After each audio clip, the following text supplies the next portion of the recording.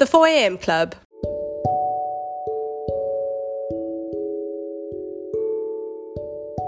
Today I'm talking to Katya. Katya is a financial journalist and the most eccentric mom you will ever meet. She is our 4am Club PTSD ambassador and always ready to share openly and honestly about her recovery. In this episode, Katya will be sharing her journey in losing her firstborn, losing herself, and the importance of self-care and identity outside of motherhood. Welcome, Katya. Thanks. So, Katya, when we spoke about doing a podcast, we were looking at your PTSD journey. And then as we got closer to the time, you felt to share the importance of self-care in the face of losing a child. So would you like to expand on that? Absolutely. So for context, Avi is the name or nickname rather of my daughter, Avielle. She was born in 2020. She had a very rare genetic disorder called osteogenesis imperfecta, which affects bones. And we lost her just before she was 6 months old. She spent most of her life in hospital. Unsurprisingly, both my husband Alistair and I had post-traumatic stress disorder, PTSD, from that entire event. And then, relatively soon afterwards, we found out that I was pregnant with Joel, our second, which was very, very unexpected. And that led to a lot of changes in heart for me as a mom. But I've learned some interesting lessons that I feel like could be applicable in terms of finding yourself and putting that self, if not first, because that's just not realistic most of the time for us, then at least second or third in there somewhere, not last, basically. When you had Avi, it was a really sensitive time, and in the midst of all of that, you became very insular and very guarded and very small. So what was that like, and how has that changed? Yes, so my momhood journey was quite interesting. And the irony was just spectacular, because for me, growing up, I never wanted to be a mom.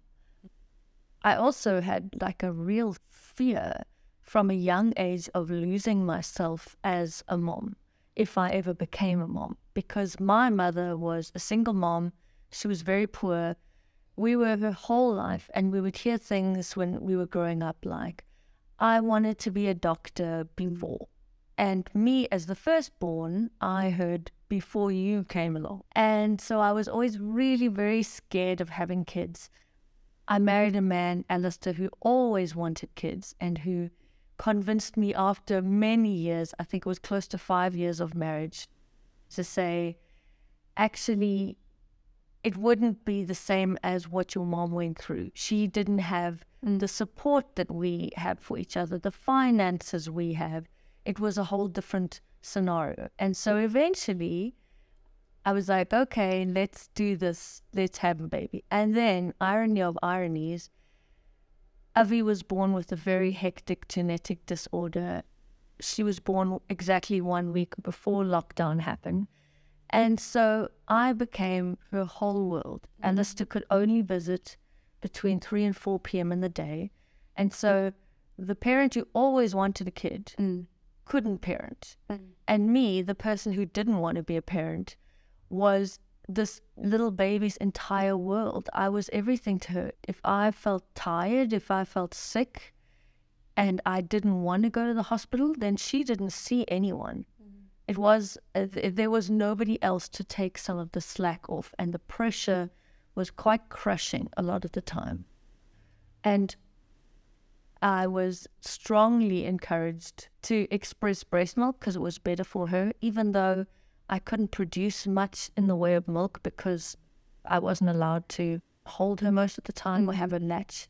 And so I would talk to people when I was trying to squeeze out some breast milk. That was my kind of off time in the day. There was only so much time to go around. So after all of that, because it was so absolutely hectic for 6 months, for 6 months, I couldn't have told you on an average day what clothes I was wearing, what food I'd put into my mouth that Alistair had made for me. Nothing. It was just pure adrenaline and survival mode at the hospital 3 times a day, every day. And after that, when Joel happened, which was definitely a surprise, the first thing that I did when I saw the pregnancy test was I just went to my best friend's house and I just cried. Joel is such a blessing, but it was not an easy pregnancy, and it was not, for me, a particularly welcome pregnancy. So I vowed to myself, I am not going to be consumed in motherhood in the way that I had to be with Abby. I had no choice, and I had no regrets about that.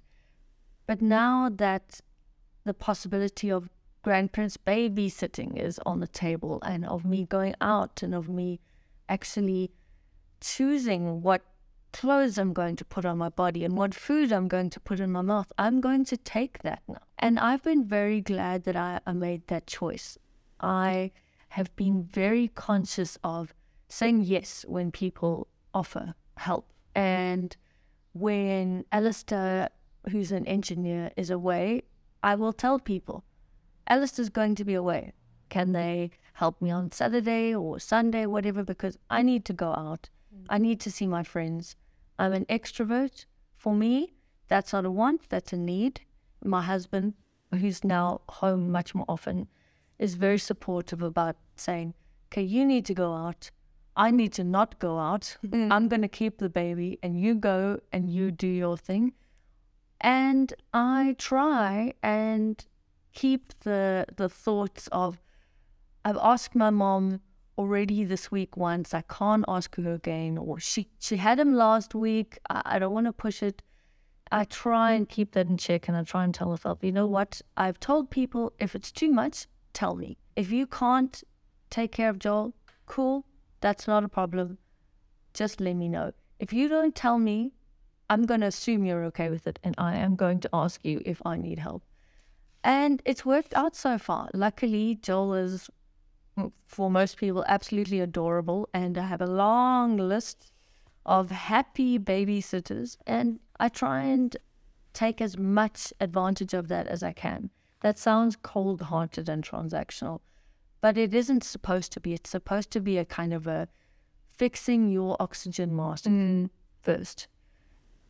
I would say whatever is important to you, not in terms of what other people might think is important, but whatever you consider close to your concept of yourself, find a way to guard that. You will be amazed at how you can find a way to prioritize stuff when you want to. For example, anyone who knows me knows I love my tea. I need tea to function. I grew up in an English household where tea was the thing. And so when Joel was a newborn and he was crying in the morning, he had very bad colic and silent reflux. When he would cry, I would go and fetch his bottle, and I would make his bottle first thing in the morning. But at the same time, I would make my tea. Like, I'm giving you what you need, and I'm giving me what I need at the same time. I put on songs that I like to calm him down, not only the happy song by Imogen Heath. We love the happy song. We will also play the Strokes to Joel, and that's fine. So both you and Hannah, on the group especially, are really encouraging around the guilt moms feel to want to work and are happy to work.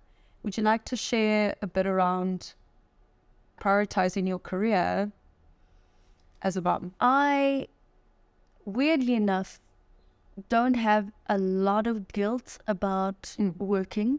I've learned that this is rare, apparently. That, I think, comes from my upbringing. Because my mom was a single parent, and because there was no other option, she always worked until 5, 6 at night. From a young age, I would walk home or go aftercare or sort myself out, and that was okay. And there was never any real question of, how could you work? It was her working and putting food on the table, or us not eating. Those were the options. And so for me, I didn't really have a sense of how could I work, which is interesting because technically and theoretically, I'm probably one of the few moms that I know who could maybe afford to not work simply because my husband earns a high salary. But for me, I have a career. It's not just a job for me. I have a passion about finance, and I wanted to continue in my trajectory of writing about that. And I very much had to put that on hold with Avi. I had my own business, which was about 3 years old when Avi was born, and I had to basically just shut that down. I couldn't keep it going and be at the hospital 3 times a day.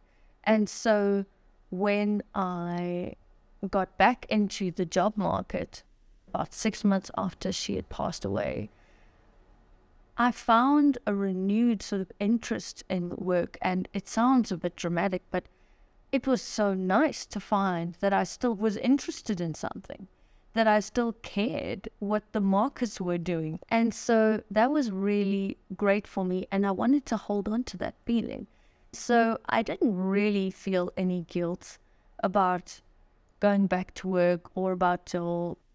Everybody on both sides seems to have very strong opinions on the other one. All the moms at home have very strong opinions about the working moms, and likewise, all the working moms have very strong opinions, mostly because I think we just trigger each other. But for me, it was honestly a lesser problem, to be blunt, than the problem I had of, oh my word, am I even going to be interested in life anymore after this? And so it wasn't a case of, I should be at home with Joel. It was a case of, wow, I want to do something. This is great. Let me go do it.